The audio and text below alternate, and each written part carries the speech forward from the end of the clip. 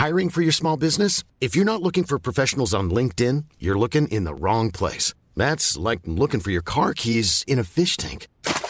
LinkedIn helps you hire professionals you can't find anywhere else, even those who aren't actively searching for a new job but might be open to the perfect role. In a given month, over 70% of LinkedIn users don't even visit other leading job sites. So start looking in the right place. With LinkedIn, you can hire professionals like a professional. Post your free job on linkedin.com/people today. When you're ready to pop the question, the last thing you want to do is second-guess the ring. At BlueNile.com, you can design a one-of-a-kind ring with the ease and convenience of shopping online. Choose your diamond and setting. When you find the one, you'll get it delivered right to your door. Go to BlueNile.com and use promo code LISTEN to get $50 off your purchase of $500 or more. That's code LISTEN at BlueNile.com for $50 off your purchase. BlueNile.com, code LISTEN.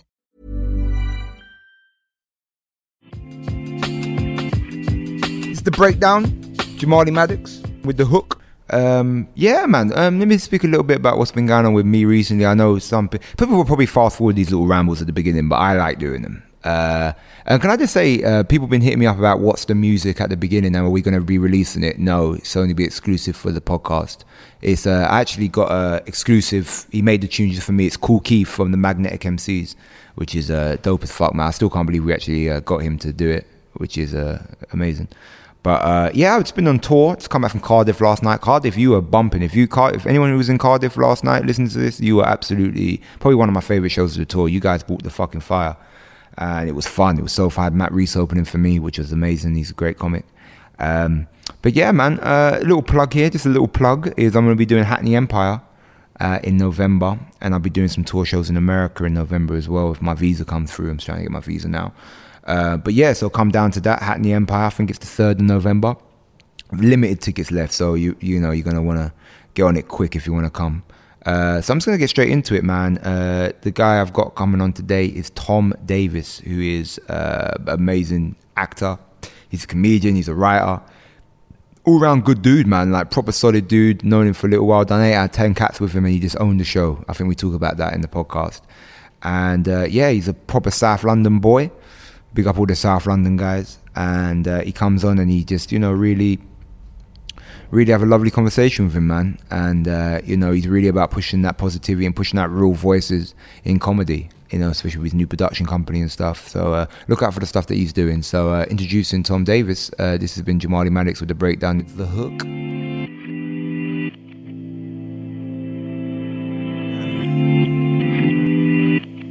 Jamali.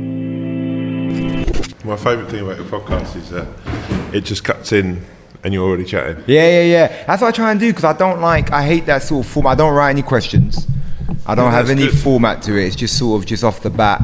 I did one the other a month or so ago, and a guy introduced me by, he was basically like, he went through all of like my achievements, like seemingly in life, but like, he was like, you know, builder, actor. He went on, and I was like, I'd have led with BAFTA winner. Yeah. Like, I like the builder. Yeah. Like that was like one of the things you had to put in the CV. He was a builder. It's like, well, yeah. I mean, yeah. You could say he's had many, and he's not, and they're not doing it in a humorous way of like he was a builder as well. It's like no, this was part of his CV. Like how accurate is your Wikipedia? I don't think it's actually. This sounds weird.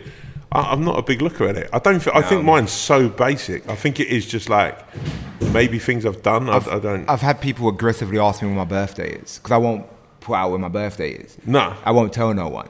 And people ask me why, and I go, because you don't need to. It doesn't matter. Yeah, you're not going to send me a present. Why'd you give a shit? And it's that weird thing of, and I've had who actually messaged me, the official Instagram of celebrity birthdays, messaged me going, could you tell us your birthday? We're getting a lot of inquiries. And I'm like, no, it's none of your business. But I'm also very private in a sense. I sort of learned quite quickly, I don't want to put up pictures of my family or my wife or anyone. Like, I just find that weird. I mean, this is actually a weird thing you say about birthdays. It's like, and this is a thing that like social media and stuff does, like, just fucking drives me mad. So there's a thing now that you put on Facebook, right, where people are like, instead of a present, give to this cause. I'm like, I haven't seen you for 20 fucking yeah, years. yeah. At what point did you... And now you're hitting me up for money. Yeah, I just think it's like, I think you have to be, like, you make a choice when you get into this business, what kind of,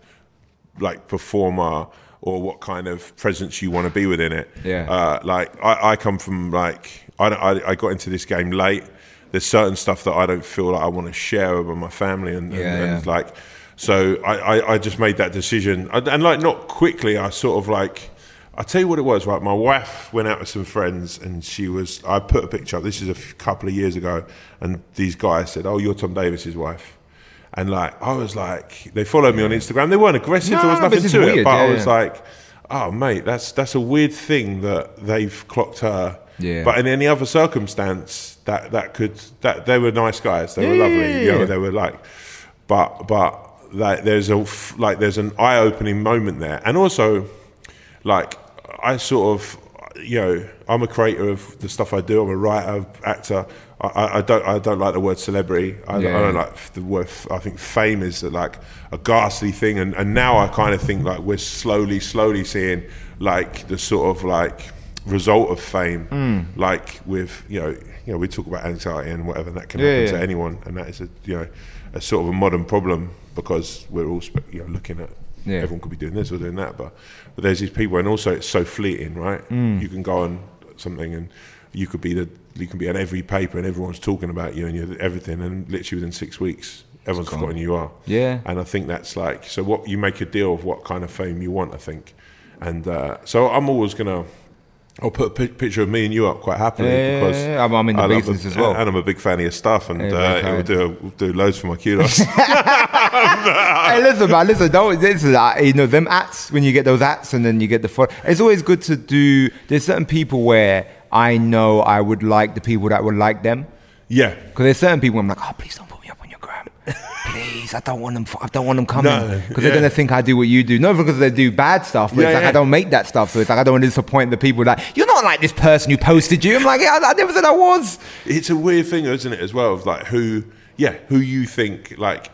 So I sort of made a real thing early on, like I never asked really for pictures. There's times now when I look back at people I've met and think, oh, like, but then like. Who have you regretted not asking a photo from? I did a film a couple of years ago, and it was like Brie Larson. It was like, this was before her Oscar. Cillian Murphy. It was like a really amazing cast. Ben Wheatley. I got a picture of Ben Wheatley because he's a kind of cool friend.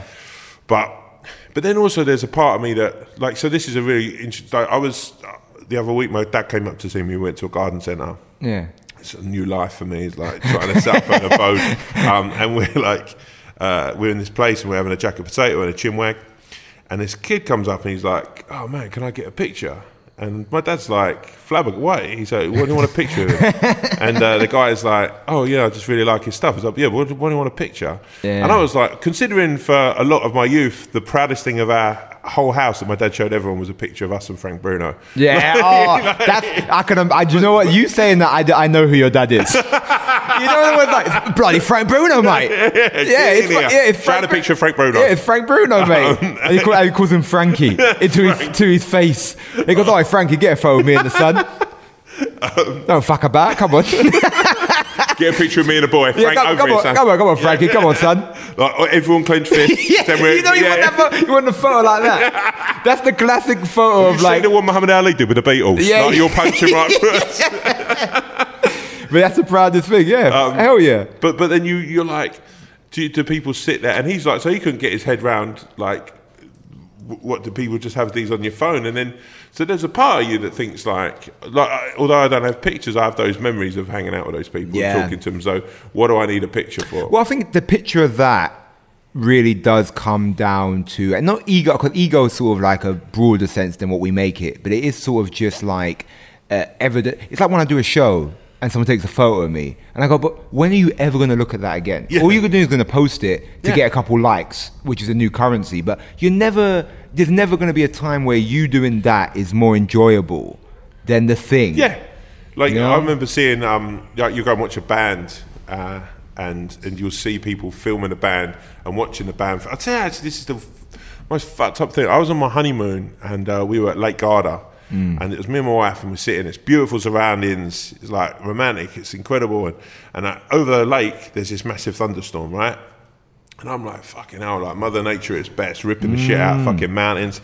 So I'm out there, it's raining, we're out there watching the thing, and like, there's a few of us around there, and you're like, oh, fucking, this is like, it's beautiful, but it's great chaos. Yeah. I come in, and there's this fucking guy sitting with his phone watching a YouTube video of thunderstorms. I'm like, you fucking prick, it's out there. You can't enjoy the moment just for a second. I wonder if there's ever been a better thunderstorm. Yeah. There's one here. It's just that, it's that thing, isn't it? It's that thing of, because we have unlimited thing, it's even we want it of our own lives. Yeah. Of that moment. That moment, I just don't think it'll ever be the same as I guess we're different because we kind of have to exist in the moment to work. Yeah. That we kind of want to experience things as opposed to being like, let me see it through a screen. But but then there's also an interesting thing, like when you look at like my mum and dad have got photo albums that can cover 5 years. Yeah. Do you know what I mean? And there's just about enough photos to go back to, and there's loads of them unfinished. Yeah. Do you know what I mean? But then when you look at those pictures, it incites a memory. It incites so much thing. And my worry is that in years to come, it's like we'll just have everything there. Yeah. So it's like and also what's the greatest thing of our lives, right? And what me and you do for a living is we create stories, right? Yeah. So 90% of what I say on stage started somewhere. Uh-huh. But like, I come from South London. I have a God-given right to bullshit because that's the only way that anyone will talk to you in a pub. So over the sands of time, all of that changes. The memories from you or me from this conversation but now it's been recorded, whatever. But they change and they evolve. Yeah. But now it's just like, oh no, it didn't happen like this because there's you. Because there's something about telling a story or having a story or something, and then sort of adding the spice to it that we're going to lose. Yeah. Because the thing is like, you got to put a little bit of like, I could tell you the story exactly what it was, but you want to put a little bit of spice on it. And we're losing that. So just to go back to that moment, because my dad, I remember this, there was this boxer called Colin McMillan. He was a welterweight boxer. My dad would drive past his house, and when you see him, my dad would wave at him. I go, do you know him? He goes, no, it's Colin McMillan. And my dad never met him. My dad never met him. But every time he would drive past, he would bib his horn and wave at Colin McMillan. And I was like, why are you just waving at this man who boxed once? And then my dad just like, but my dad thinks he knows him now. He's like, it's Colin McMillan. It's like that. Like my dad, so Phil Tufnell, my dad would see in a pub every now and again.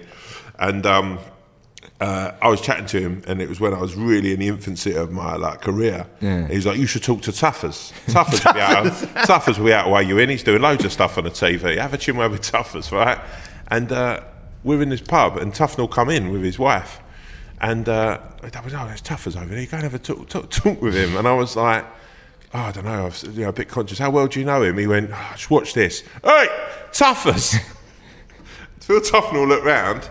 And he went, see, he knows me. I went, you just fucking shouted his name out in the middle of a pub. Of course you do, man. Went over chat, he's never met my dad before. He's been in the company of my dad when he's drunk. Yeah. It's a weird thing of that age group, like thinking they have an ownership.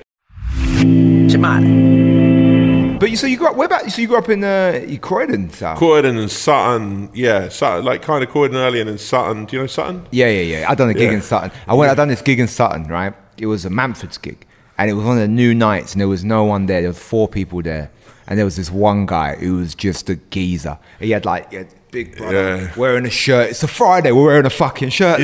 Wearing a shirt. He had all these gold chains. He had where they wear the gold chains. He had the boxing glove on it. Yeah. He had all these rings. Never boxed. He's never boxed in his life, but he's boxed someone, but not in a ring. I remember he's just sitting there, big governor, you know. And I done a gig for him, and he was just like, and he hated it. It's that sort of place. Yeah. It's a weird. Yeah, so it's like Sutton was like such a crazy place because you had sort of like that in the centre of like Croydon and Kingston. Yeah. And Croydon and Kingston. Kingston's a weird town. Kingston's a really weird town. Kingston's a weird town because it's London, but it ain't London, and it's sort of on the border. It's so and it's like where people would go for like a birthday. So Sutton is 20 minutes away from the West End, really, on a train, and that would be like once a year. They go, like even now, people can't get their brains around that. I'll be writing in Soho, and I'll be there like most days. You go Central all the time. Central all the time.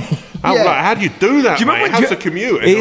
You forget that there was a time where Central. I remember for me, because I grew up in Ilford, and Central London was sort of fetishised as this place. Like, we're going up Central. Yeah. But now it's just like, it's just an everyday occurrence for me now, isn't it? Yeah, because it was like Camelot. It was like this kind of crazy thing of like you had to wear shoes when you went Central. You wouldn't get into the club, mate, if you didn't wear shoes. Ralph. Yeah, I came from like the Ralphie, right? I used to have this Ralphie polo long sleeve. Oh, man. In white? Yes. Ooh. Patrick Cox, one of these. Stop it. And had the boat shoes. God.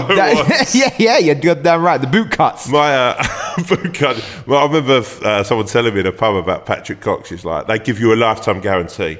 That means you can have them forever, and if anything goes wrong with them, you give them back. I don't know if that's true. And this guy used to work, he was scaffolding them almost. You know what I mean? He had them on every day for every situation. When did you move out, South? I kind of moved into town, so I lived in Bermondsey for a while. Yeah. And then now I live up more north. I live like sort of just outside Peterborough, you live up north. Yeah. What's that place of life like? I like it. You know what? It's like, my wife's from there, and like, I was conscious, so the most important thing in your life is always going to be like the person that you settle down with, right? What you realise is our career is like a bit of like a roller coaster. You can fly any which way. So what the most important thing to do is have something that stays, especially for my state of mind and who I am. It's like, I think to have something that's bigger than this, and that's what my wife is. She's that thing. That's the thing. That's the reason I work as hard as I do, and that's because the stuff I've been through with her is bigger than any of that, So my thing was like, I could be around, I could be touring, I could be away filming, and I want her to be around her people, like her family, her friends, so she's got them nearby. Yeah. Like, that's the most important thing. That her life isn't not jeopardized, but isn't dictated by what I do. And it's important to remember that. I think I think I try and make this as a normal job as it can be. Like, it sort of, I work hard for it. It's like, have you always sort of had that thing of this, I'm going to treat this like a job and not just treat it like a sort of because it can become all consuming. Yeah. And it stops being it could become a lifestyle. Yeah. But as a job. Like, my thing was quite quickly, like the first couple of years when I was single, and the first stuff I did was like more, like, I felt, I need to go to every networking party, I need to go to everything. Yeah. And then actually none of that resulted in any work. The work will always result in more work. Yeah. So like, when people say like, it's, like for you now it's all concerned because you're doing gigs, right? Yeah. But then during the day you're free. So if you had a wife or a girlfriend, I don't know what your situation is. No, single. But like, you'd spend the day with them potentially. Email in.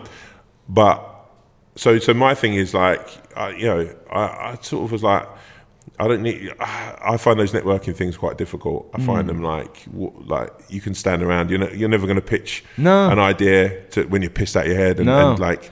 Well, you kind of you realise that those networking parties they're there just to be like, people are more concerned about being seen there than they actually are. Because I've never booked a meeting. No. From being there. They either want to meet me or they don't. They're not going to see me at a party and go, well, we did turn up to this party and drank a pint of cider, so I guess... and he was as drunk as someone from Love Island. Yeah. It feels like we should probably give him a chance. Yeah.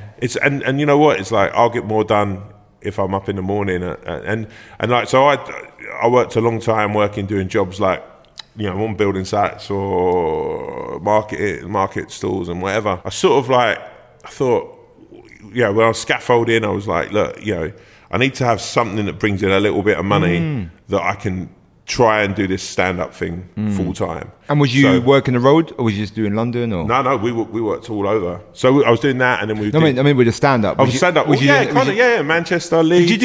Was you in the clubs and that? Was you doing the club gigs? Yeah, I mean, like round in London more. I think Manchester, I did quite a few. I sort of trying to think of the name of the early on. It was just like sort of near Chawton. There was one there. I did the store, Manchester store. No, I did. Oh man, was it one that Jason Manfield used to own, the Chawton one? I think he had something to do with it. He played there. Peter Kay played there. What was the? I know because that was way before my time. But I know all Northern comics talk about that club. Like it was the Holy Grail. It was an amazing place. So I ended up in Manchester for like a while.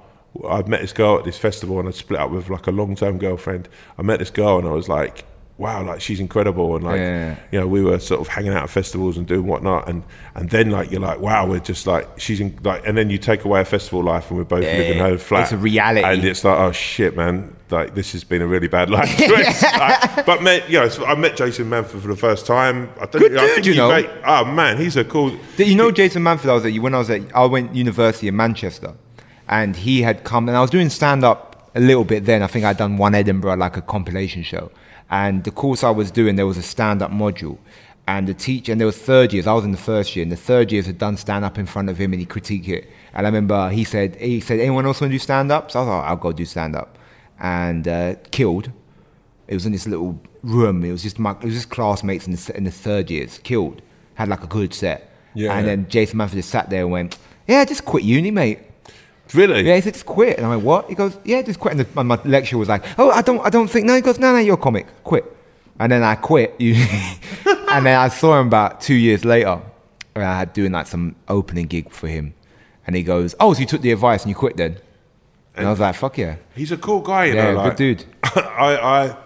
Before I moved up to Manchester, I went and did a thing they had like Manchester Dancehall, did like this Manchester kind of comedy festival, sort of like it was like a dance college type thing, and they tried to over like the summer holidays type like put on this like use the venue. Yeah, like it was a fuck off massive room, right? And I hadn't been going that long, and then the room like they're like, it's a day of comedy, it's like they're really thinking it's going to be like something else. And by the time I got on stage, there was like 15 people in a sort of 250, and one of those people was Jason Manford, and this is a long time ago, man. This is probably 8 years ago. And damn, so he was like, this is when he was just breaking as well? Yeah. Probably just done live the Apollo stuff. Yeah. And he was like, really then, and it's a testament to him, he was like really lovely, he was like, look, you could do this, you do that, drop out this, drop out that kind. He was like, and do you know what, it's like, that's the most important thing of, I think, being a stand-up, is the people, I remember the people along the years who sort of took that time, Joe Brand and like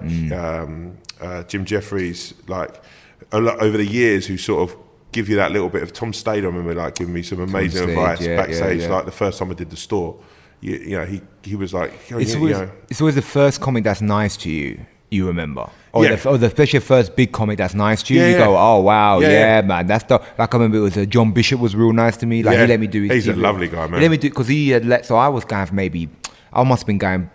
Was I pro for 2 years? No, I might have been pro for like a year. I was still doing comedy, but I'd just become pro. And obviously Cameron Banks, who was working for his production company, I don't know if he still does. Cameron Banks is a good dude. And he had asked me to do John Bishop show, but obviously John Bishop has to pass it. And he let me do it. And he let me do the John Bishop show. And he was like, well, this is why I want to break new acts. And he was lovely to me, saying he liked my stuff. And he was just such a nice guy. It means the world though, right? Yeah, it's like 100%. You get that validation from people early on who enjoy your stuff that you're fans of. Yeah, you kind of really, it really makes you, because when you start comedy, especially, or anything, you feel like you're here and they're there. Yeah. And there is I can't even imagine that. Yeah. I remember like when I first started doing comedy, because I've done Live at the Apollo twice now, and I remember when I first started doing comedy, I hate saying credits, I sound like a piece of shit. But I remember when I started out comedy, that idea of doing that show was unfathomable. Like you just number one, you didn't see people like me on that show. Let's just put it what it is. You just did it. No. It was the ilk of that. Yeah. And and the idea of doing that was just, like, because people say to me like, oh, you must have fulfilled your dreams. And I'm like, the only dream I had in comedy was genuinely, the only dream I ever had is I went to play Amsterdam. Yeah. And I remember the first time I met my agent, I had a meeting with him, and he was like, so what do you want to do? You want to do TV? You want to do movies? I was like, I want to play Amsterdam. And they went, yeah, all right, mate. What else do you want to do? I want to do a gig in Amsterdam. And they laughed, and they were like, all right, we'll get you a fucking gig in Amsterdam. But the idea of gigging in Amsterdam was the peak. And I did it, and then everything else has just been downhill. But but the dream changes, right? Yeah, the dream changes. When you're talking about that sort of, I remember like, I did a thing with Partridge, like, I'd done like a few, like, so when I first came into, I hit the ground running. What was your first? So was that your first project? No, so I did a thing called Shimon Selector with like Keith Lemon now. Oh, okay, yeah. The death of Michael Jackson. I played John Landis. Okay. So he got me into that, and then I did a thing called the Morgana Show, which was like a sketch show with Morgana Robinson, who's a phenomenal talent. But then I just went quiet for about a year. Nothing was coming in. I was doing stand up, but nothing active. And you were full time? Yeah, but then I was like, shit, man, this is different from being a scaffolder, where my whole life up to then had always been a job that I knew I was getting paid on Friday. Yeah. And then all of a sudden I'm like, fuck, this that is that diary's empty. Yeah, and I'm like, oh man. Yeah. And also like people, there's a sort of, and I found it quite quickly. People had this like, you know, I'd say like a middle class attitude that oh you're a scaffolder. I mean that must have been tough. Like I was on good money. I wasn't like it's that weekly wage. Yeah, but also like it's a trade. I looked down their nose at a trade, and it was. But I remember the day that like. So then I got a call from Coogan to do Partridge, and he was like, but like he phoned me, and I thought, why? But he was like my hero. The guy was the ultimate for me. Like still is. I think he's one of the funniest. He's one of the funniest people we've produced in this country. Yeah, he's just and so I went and did this day filming with him when he did like Alan Partridge released his book, and he did this iBooks thing with Robert Popper, who's another fucking hero. He's another guy, but spending the day watching him, just learning from him, but him saying nice things was like, you know what, like. Crazy. That's an incredible thing to get that feedback from an idol. How did you get your first gig? Did they catch you from stand up and offer you the role? Was you auditioning? Was your agent sending you for auditions? I was like through a friend who was like he'd worked up from a runner and he was doing like production bits, and it was like I've been doing stand up, and then he wanted to direct, so me and him just started going out at the weekends and just like filming characters and filming things. There's one question I'm curious about is, you see, because you're a big dude, you're 6'7"? Yeah. 6'7", big dude. Did you find typecasting the motherfucker? I'd moved like early on. Because you do roles that, so like it's even like Murder and Successful. Is I wouldn't think that, but I can imagine like someone in a production or casting going, well, we just like you're more of the villain, or something like that. But it's like you have really sort of been you do some roles that you go, yeah, fuck yeah, man, like you're not going to stay in that box. So it's that weird thing that people do when they're making movies or TV. It's just like, well, they can't be 6'7". I'm like, well, you don't think people out there aren't 6'7"? No, but it's a massive, it's like a weird thing. Like, what do you mean? You can't be 6'7" and be a doctor. Well, also, yes, you can. There's no law. Like me, and then you're like, so all this stuff I did early on was like never in my accent, never in my voice. Yeah, I was always very conscious never to let too many people know this is how I talked. Like, because I thought, and then as soon as sort of people you start going in for casting meetings, just meeting people, it was like a raft of scripts came in. Oh yeah, you're playing a guy who's doing up someone's house. You're a builder. You're a doorman. You're a tough thug. Doorman. I can imagine someone looking at you going, "That's our doorman." It's a lack of lack of creativity on their mind, and it's like. And you go in, it's not even interesting doorman. Like, I'm not being funny. Some of the most scariest doormen I've ever seen have been tiny. You think in your head, tiny, how many scary big men you've met. Yeah. Do you know how hard I've got to work for people not to be scared? Yeah. I'm not Shrek. Get away from my swamp. I'm I'm an affable kind of guy. Yeah, loving man. But it's them little doormen are the ones you got to worry about. They're the ones who are just. But that's I find that in life. Yeah, I find those guys. It's like even when I walk my dog, when you see, there's always like the yappiest dog will be the smallest. Yeah, because because I'm not going to make you repeat the story, but it was one of the funniest stories when you tell me about the one you did with Dane Baptiste. Oh yes, that guy was small. And look what he did. So that's what you're talking about with Sutton. Yeah. That guy. I went to a party. I think I was 15, 16, and I walked in with a girl, and this guy was like, "Oh, look at you, you're a big fucker, aren't you? I bet I could roundhouse kick you in the head." And I was like, "Oh, you probably could. Like, I don't know, you might know karate and shit." And he was like, "You saying I can't?" Well, actually, so completely the opposite of that. And he's like, "This fucking guy thinks I can't roundhouse kick him in the head." And everyone, like, I'm 16, this guy's about 40. And everyone, "Oh, mate, he's mugging you off." Yeah. Next thing I know, I'm on the floor, knocked out. Sparko, and he has roundhouse kicked me. I mean, fair dues. And I came to on the sort of like someone pulled me over near a sofa. And people went, "Oh, mate, that was so funny when that guy kicked you in the head." And I was, instead of going, "No, it wasn't. It was fucking akin to child abuse." I was like, "Oh, yeah, it was kind of cool, right?" Like, and Dizzy looking around, and he's sort of like got my girl, and he's like chatting her up. Fucking and she's piece like, of shit. Yeah, man. Well, that's the thing is that dude had some mad insecurity. Oh, yeah. And but then I was sort of went, it's terrifying, man. You've got, like, and you still come up with it. It was like, I went into a pub just the other day to watch a football with my Jacks, and I was just like walked in, and this guy was like so aggressive.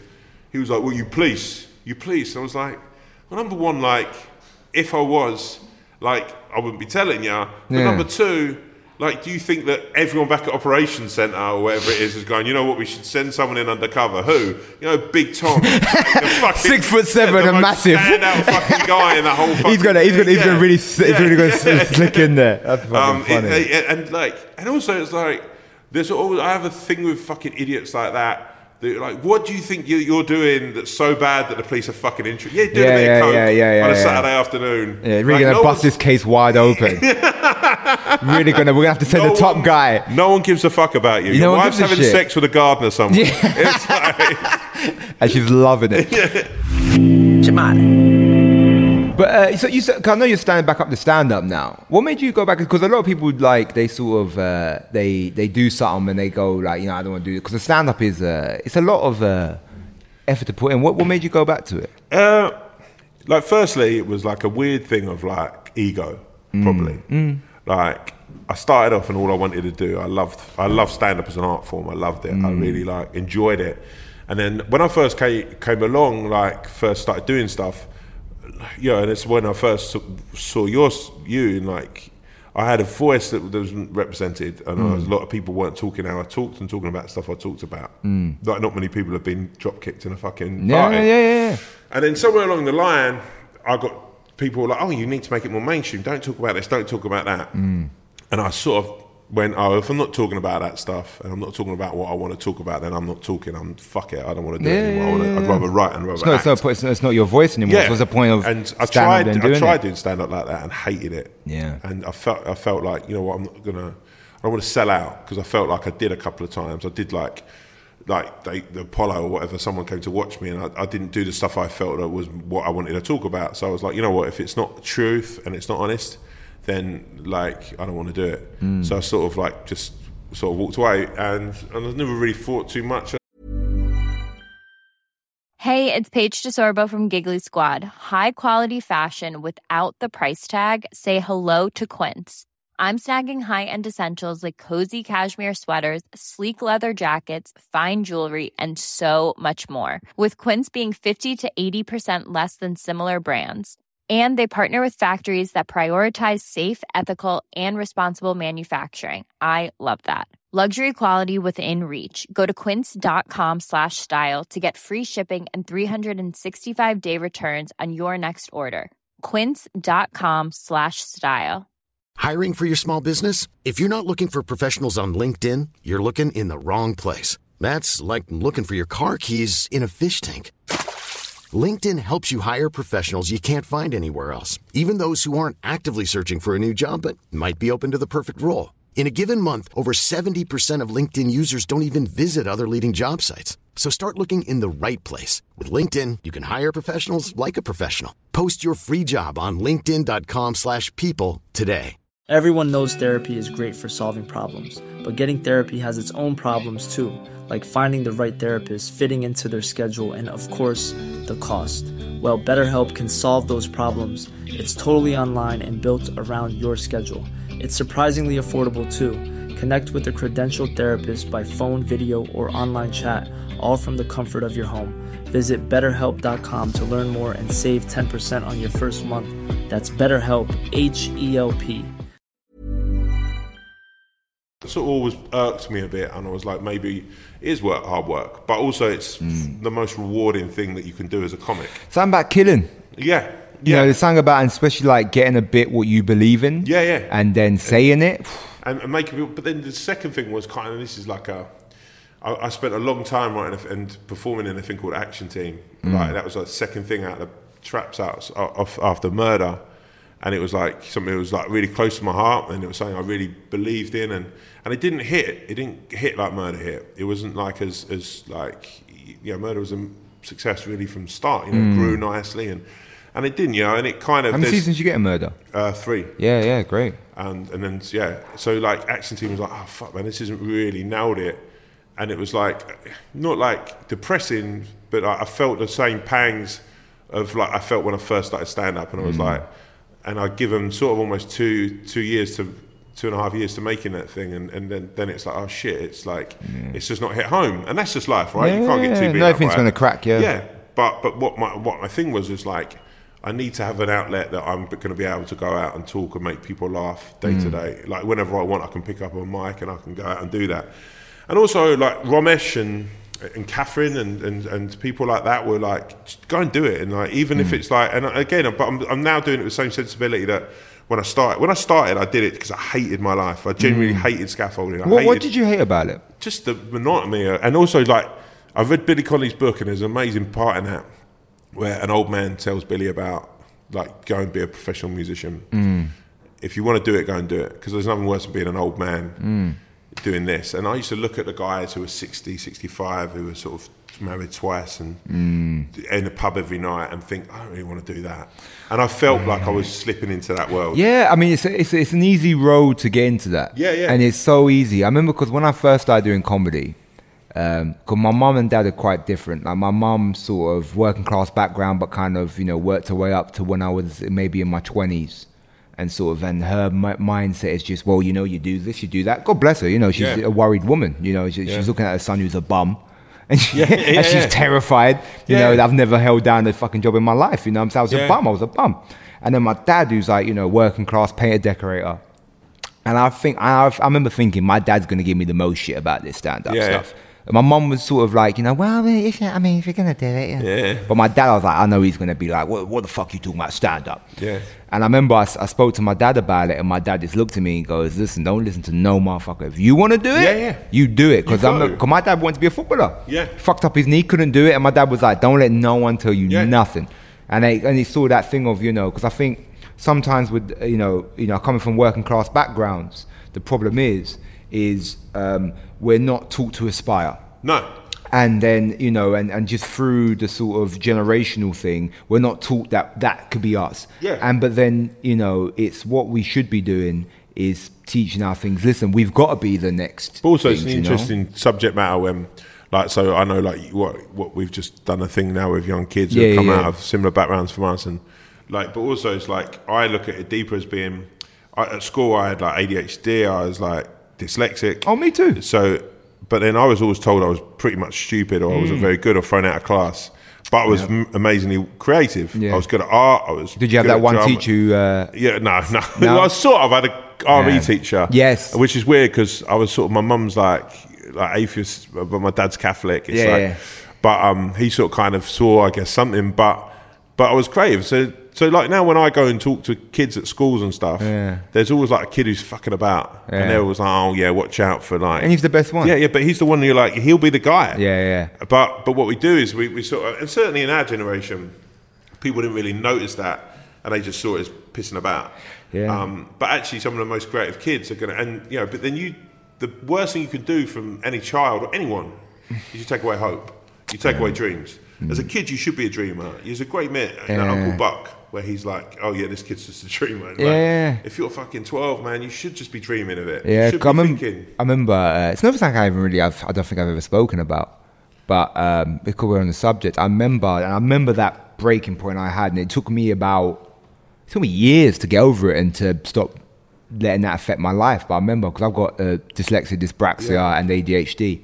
And I had, you know, it's hard, you know, it's something I probably haven't admitted in public too much is I was semi-literate writing. I couldn't write to the age of, you know, to my late teens. I couldn't write anything that was legible. Couldn't write. And I remember I'd done this thing. I must have been early, man. Must have been like year 7, year 8. And there was a teacher called Miss Hanley. I'm gonna put you on blast, Miss Hanley. And she goes, what do you want to be when you're older? She held me back at the end of the class. She goes, when you'll be, I was a kid, I was like, a lawyer. And she goes, you will never be a lawyer. And I remember that shit fucked me up until I was in my, you know, to my late things. And it is that thing of, you know, we take these kids and we tell them that, you know, they're this, they're that, just because it isn't the right trajectory. Also, it's an interesting thing of like, I look at kids that I was at school with and like you got to learn to lose early because life you're going to do that. Life you're going to go for a job you're not going to get. Life you're going to want a girl and not going to get her, or a guy, whatever. Life you're going to have to get used to fucking manning up and getting used to losing. Now, if you're captain of the football team, pick for all the school plays, if you're the kid that the teachers are like, this is the most amazing kid we have here, like at school, you're peaking at 15. Because it's downhill from there. It's life gets real quick. Like the guy who's running your company that you're going to go and offer for a job, he's been fucked in the ass. Yeah, you're that kid. He's the kid that everyone wrote off, or the kid that you bullied. Yeah. But he's got enough fire in his belly to start that shit. Man. You got some hunger, man. Easy. You got some hunger, man. Yeah, and it's interesting. It's an interesting thing to. I sort of I was writing a thing, and I went back to see the kid who was that kid, and he's just like got nothing about him. But in my mind, like you're saying about that sort of social thing, I went to meet him, and like he's rocking a pair of Morels and like a super dry fat face t-shirt type thing, and I'm like, oh mate, he's like, I remember him as being like, oh God, just let me have a day in his shadow. Yeah. And then like he's just turned into this fucking waste man. Melt. Yeah, and and that melt is the word. And you know what it is though? It's that life, man. That life, that Momo shit. Yeah. That's what I try to tell them. Quit them, because just for some context, we just done a workshop with some kids who want to be creatives. That's what I tell them. Don't be squares. Yeah. Don't worry about what squares are doing. And that goes to people out there, even if you're not a creative out there, just fucking, even if your thing is banking, be the most unsquare banker you can. But people worry, and we worry about it more and more now. Yeah. Because everyone else's life is on show. Yeah. Like I remember talking to a kid and like talking to him about getting a what we deem as a real job. And he's like, why don't I get a real job where Joey Essex is a millionaire and doesn't know where Africa is? And it's a hard argument to have. Because you remember when we were kids, I mean, I'm a bit older than you, but you had like Bullseye and Gladiator. Yeah. A Bullseye, even in its smallest context, you had to be good at darts to get on Bullseye. Yeah. There was some talent involved, And Gladiator, you had to train well. Like, we cultivate in a society now, which is kind of just like, like he's stupid, but he's funny to watch, but he's a millionaire. Yeah. And that's a dangerous thing, because that's telling people that they haven't got to like push themselves. Like they can float through life. Yeah. And it's like, I spend every day of my life like slightly regretting I didn't pay a little bit more attention at school. Like, although I'm analysing. Times. Yeah. But also, like, I've spent years trying to persuade people I'm not stupid because of the chip on my shoulder. Yeah. Like, I'm going like, you know what? I think everyone's going to think as the way I talk, the way like as a big guy, there's a common perception. So I think, oh shit, I've got to show people I'm brighter than I am. Do you feel like that translates into the stand-up as well? Oh yeah. Do you feel like in the stand-up there is that sort of thing of, because it's easy. I haven't seen your stand-up yet. I'm interested to see it though. We should do some gigs together. I love that, man. Let's book a room and let's do half an hour each. That'd be fun. I'd love that. But anyway, so it's that thing of, because it's like there is that easy thing. Like you could, like, and I've got it too. I can go up there and just go, beard on my face, you know what's up. And it's just like, and it's that thing of you kind of got to create push out there. That I always think like, I should go in there. And also I was always conscious of like looking 6'7" skinhead. Like some places they're like, oh yeah, great, mate, fucking hell, love a bit of this. Yeah. All right, now for some real comedy. Go on, mate. Yeah. Now then. Get the old cigar out. None of that liberal shit. So I was always conscious. Number one, to not be that, to show people quite quickly I wasn't that person. Yeah. Like to put that into context. But then there's a thing of like, so like anyone, I love stuff where you're like your gears are ground. I like tiny things like that make you really annoyed and stand up.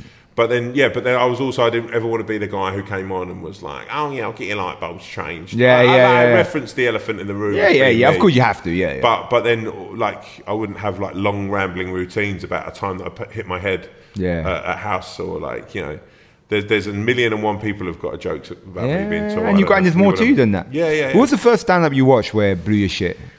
Oh, do you know the first? Did you have that moment? Bernie Mac is the guy. Was it the Def Jam set? Yeah. That's the guy. But that's the guy even now I can look and that's inspired me. Even now I look at like the most inspiring guy that I thought was like.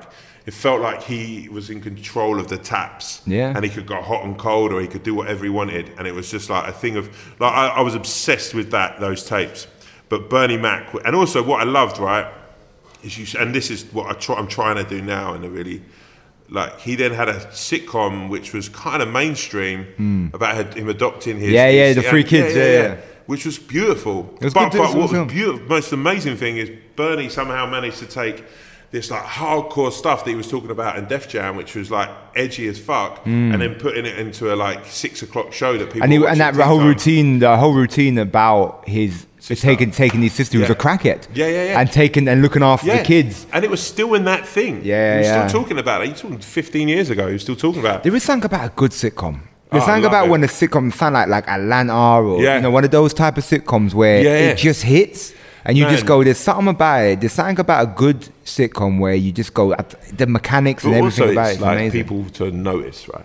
Like, and go, I know someone like that. So, like, although Bernie Mac, like on paper, was a million miles in a sense away from like where I was at the time of my life, he was the most like the time where I was like, oh, this guy, I know this, like, and like this is how I think about the world. So I think Bernie Mac was probably. But then Murphy, like Eddie Murphy, I love the characters and I love the facts. that whole routine he does about calling up his dad after he's been punched in the face. And it's just, and then the stuff about the barbecue, that whole long routine about the barbecue, Rocky. Mate, all Going of that, and it's just that whole character, the hamburgers, hamburgers, and it's just the build, and how he builds it and structures it, and then it's just like he becomes each of those characters with no makeup, no dress sense, no nothing, just voices and the act, and then you just think of like, and then Billy Connolly. Like now, I went to see like Katherine Ryan the other night at the Garrick.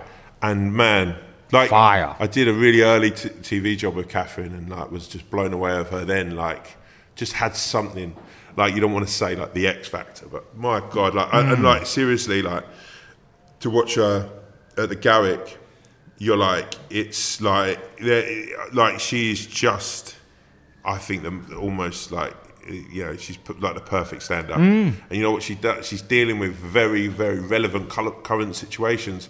But Katherine, the beauty of Katherine is there's always a joke. If it's not in there, there's no. You don't ever feel like you're being like lectured. It's like this is funny first, but it's going to incite some sort of like thought. And she's incredible. And I think that's what I like about great stand-up is, and I think because it's laughing, people look at it like, we can't laugh about that. It's like, no, you can. Just because we're laughing at it doesn't mean we agree with it. Doesn't mean that it's. We're making fun of the subject, but there is humor in that sort of thing. But also, you have to talk and laugh about stuff, and like you can't just like serve people up like warm pap and pretend that like that's everyone in this country at the moment and in the world really, like you're talking about the Western civilization. We're all like in a position, I think, where so much could have been done if we'd been talking about this instead of hiding away from it. Like it's like you sort of like.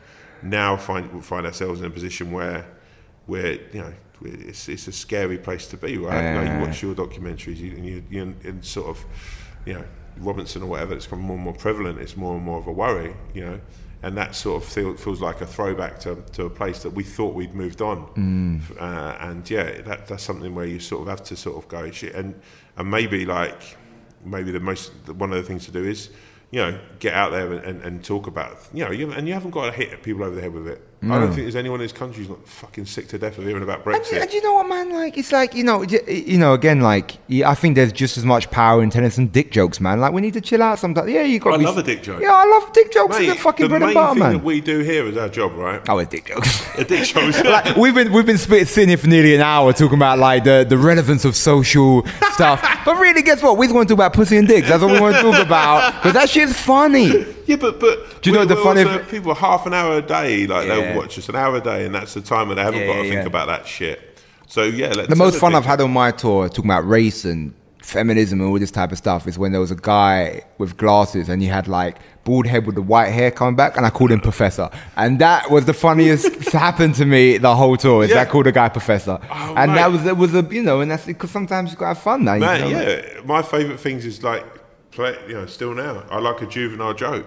I like to go in like when you're shooting a fart, or melting chocolate and put it in a tray. Someone's trying the toilet and thinking, putting a room around that someone's got diarrhea. I think that's great. What's that? How long do you normally spend on sets?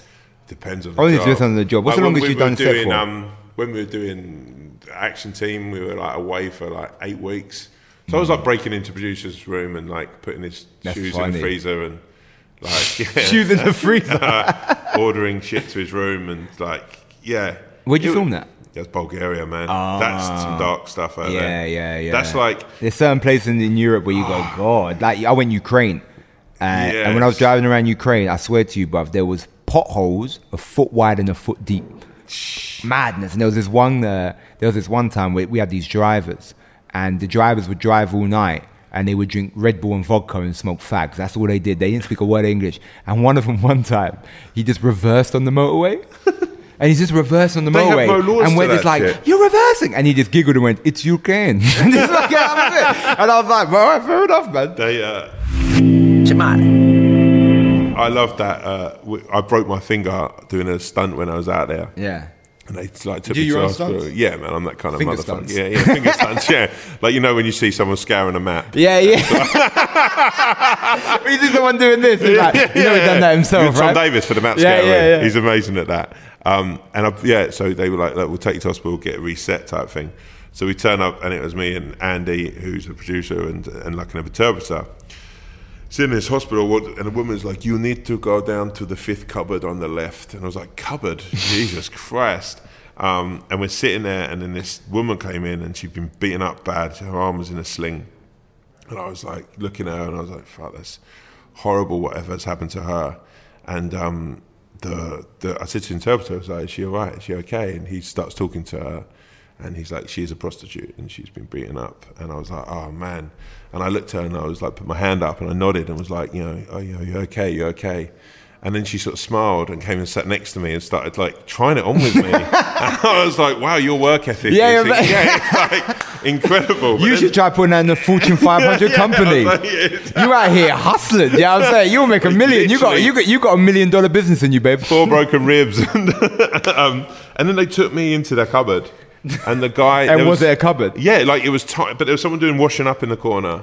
And the interpreter was like, the guy basically started talking to the woman, and I was like, what's happening? And she's like, oh, he's saying about your finger, it's broken. I said, oh, I know it's broken. And then she said, I'm just going to tell him who you are. So she turns around and says something in Bulgarian. He looks me up and down and says something. I said, oh, what did he say? She said, I said, this is Tom Davis. He's a big actor, very, very famous. I said, well, I'm about very, in England, and he has hurt his finger. Can you look after him? I said, oh, what did he say? And she said, I don't give a fuck. And then he got a piece of Coke bottle, like a Coca-Cola bottle. Yeah. And he came over and put that as a splint and then just tied sellotape around my finger. Genuinely. And I was like, the fuck is this? Like, and he's like, I have no other options. We have nothing here. And I had to go around and it wasn't, he didn't even clean the Coke bottle. It was still sticky. Smoked the whole time, like blowing smoke in my face. But it's like, fuck, that's the other side of the world, man. You're like, listen, man, there are some places in this world and where he said, this is my favourite thing. He went, you want CD-ROM picture of your X-ray? Serious?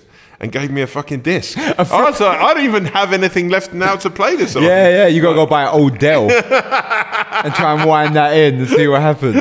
My God. So are you planning to do a tour with the stand-up? Sorry to keep on going back to stand-up, but I find it crazy that you're like, I'm really stoked to see it, man. Because I know you did stand-up, I never got to work with you. I think... you plan to do a tour? Like, maybe, get an hour together? I'll get an hour. I might go up to Edinburgh and do like work in progress. Oh, dope. Like have a time up there, but yeah, I don't know. You know what? I'm just enjoying going out and talking and talking to crowds. Yeah, talking to crowds and having some fun doing that. It's been that's been a like really enjoyable thing, and also because like the sitcom I'm writing is kind of biographical. It's Tell me about the sitcom. So at the moment, can you talk about it? Yeah, I mean, I can vaguely. It's I hope we've shot a pilot. We'll see what happens, but it's about like me growing up and like sort of where I kind of sort of see myself in the world now, and it's about me trying to match up to the man that my dad is, and it's about like I guess like keeping up with the Joneses type thing. It's like shot in South London, and like the thing I want in it is having just like real voices. I don't I was talking to you earlier about that. I don't want to have like I hate when I watch something and I see like a guy coming in and he's like doing a Courtney voice like that, mate, and you're like, oh, fuck off, like, just get, we can come up, mate, you can't come down. And it's like making sure that the people, the stories that we're telling are stories that people will relate to, like, and that's that. So stand-up's been great for that. It's been good because some of the stuff that I was pissing about with has now made it into like that pilot. Great. Like thinking about my dad, and he's bought this world's sharpest knife, and he's like calls it the son he never had. And like you have so that sort of. And and it's like the little things. It's fun. What did your pops think about the whole? He loves career? it, man. Did he like it now? I couldn't ask for anything. Like my parents have been incredible. Like, and it was like the moment I shot like my first thing, which was about an overweight debt collector who joins Weight Watchers. That was a pilot I did years ago. That sounds hilarious. It's a lot of fun, man. And and like that was the first time he was like, man, I'm proud of you. There's something about the proud geezer dad, or the proud brother dad. I remember there was I always hear these stories that you know the guy who played Billy in EastEnders? Yeah. His dad would carry around headshots of Billy signed. Handing them out, be like, you know my son, it's Billy from EastEnders. It's lovely though, right? Yeah, it's beautiful. Like I'm not taking the piss. I think it's so nice that it's that sort of thing of like my son is doing this. I cannot stop my dad commenting on Facebook. Yeah, this motherfucker's posting shit about shows that have come out and are done. My dad's like, have you seen my son? My son's doing a show. My show's doing a show in Luxembourg. I'm like, Dad, no one in Luxembourg for you to be spreading this. My dad's like that now with like, I've told everyone down the pub so the viewing figures will be alright. It's like you've told 20 people. Yeah, don't worry, Croydon's watching. But he has when I did like the Paddington 2 movie, and I went down a pub to see him, and he told everyone I was doing it. And I went down, and one of his mates turned around and he went, what's Paddington like then? And I went, well, he's not real. He went, what, gone up his arse a bit? And I'm not, to this day, I don't know if that's a joke, because if it is, it's amazing. That's hilarious. Or if he genuinely thought, Paddington, there was a bear. He's gone up. They're always fucking changing it. Those bears. No, they're known for it. Yeah, but that's the thing, man. It's about getting them stories out there, isn't it? Yeah, and it's a nice. Like yourself, like if you die on stage, there's nothing. No, did you die a lot in the beginning? Man, yeah. Yeah, even now, yeah. I got deaths I can still taste. I remember one time I did this gig in Hornchurch, Essex, and my dad come. And my dad was like, as he walked in, it was a pub, and people were paid to stay in the pub to watch the football. So like, I'll pay a fine, I just want to stay in the pub. And I've gone on, and I'm dying, and they've come up and they say, you need to get off stage. I'm like, I ain't going nowhere. And the guy was like, I'll still pay you. I was like, all right, bye. And I look and I was like, my sister's there. And I'm like, where's Dad? Where's Dad? He goes, he's in the car. And no, my sister's gone.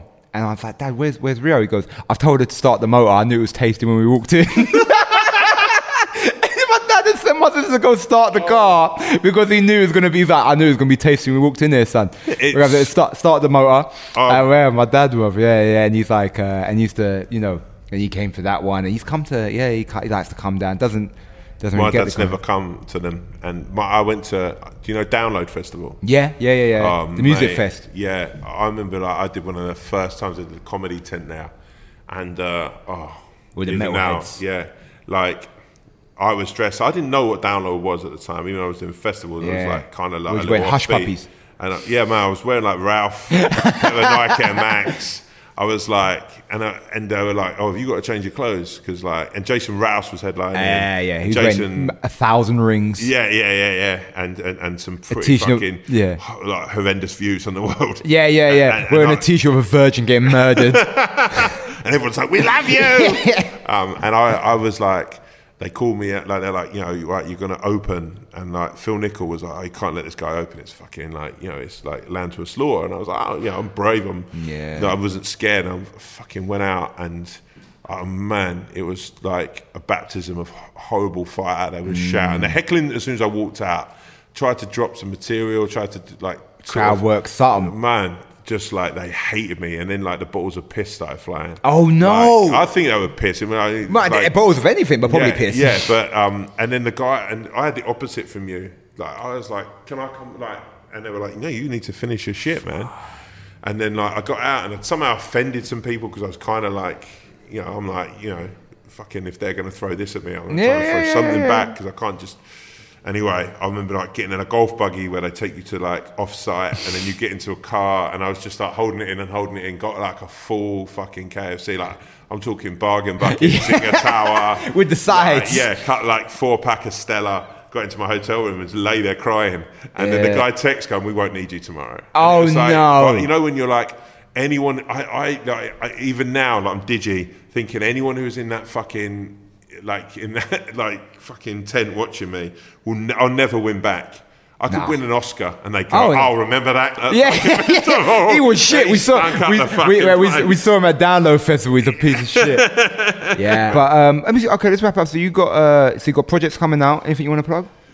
Anything you want to talk about? No. I mean, I've got like plug is such a shit. There's a thing coming out at Christmas, but I'm not allowed to announce it probably. Okay. But I think weirdly, stand-up's the thing. Great. And writing and like working. You know, the most fun thing has been working with like different people, different talent, like writing with different people, and that's been a real joy. Like we've got 2 young guys at Hackney who are writing a thing at the moment about knife crime, but on the other side, I'm working with a guy telling a story about the building of Knock Airport and how that was built, and he's like an old Irish guy who worked with Bono for years. So it's like different people. It's like been a joy. That's been like I can't believe my luck to be working with different people like from different backgrounds. That's what. Bro, you know what, man? Like I don't say this often, but you're doing great things, man. And you know what, man? Like I remember when I first met you, we had done 8 out of 10 Cats together. Yes, that's where we met. 8 out of 10, and you stole that show. I mean, when you were telling them stories about your pops and about I remember the Friends story. Oh, yeah. Had me howling. If you ain't seen that, you go watch that 8 out of 10. I think they definitely put that in the edit because I remember you owned that show, man.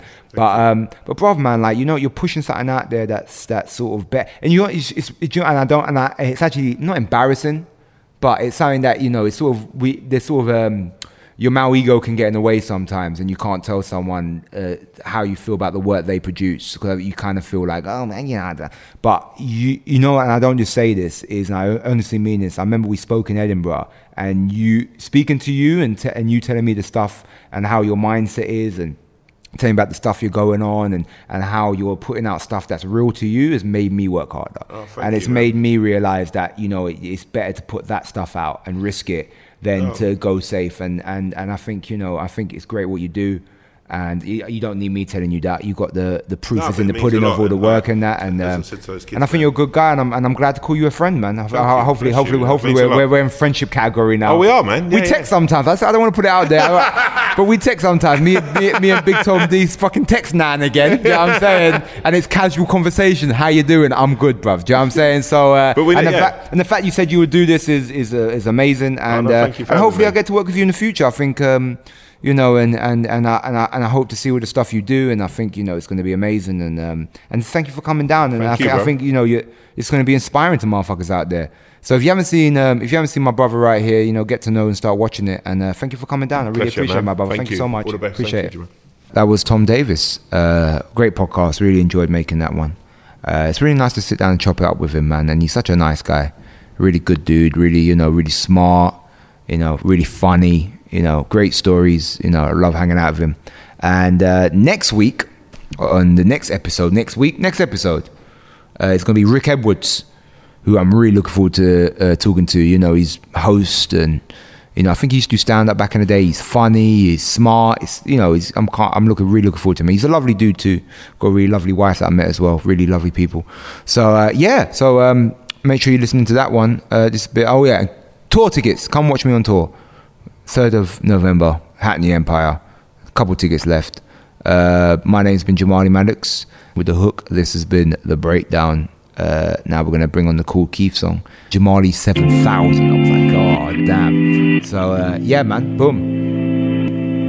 Jamali 9.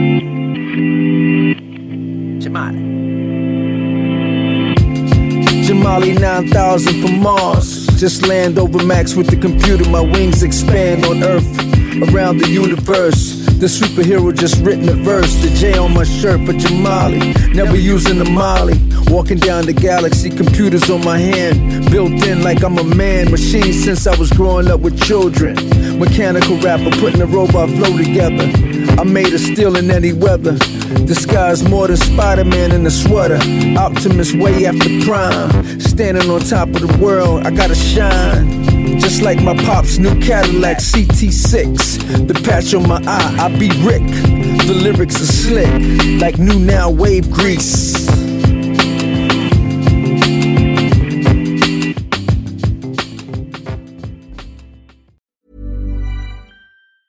Planning for your next trip? Elevate your travel style with Quince. Quince has all the jet-setting essentials you'll want for your next getaway, like European linen, premium luggage options, buttery soft Italian leather bags, and so much more. And is all priced at 50 to 80% less than similar brands. Plus, Quince only works with factories that use safe and ethical manufacturing practices.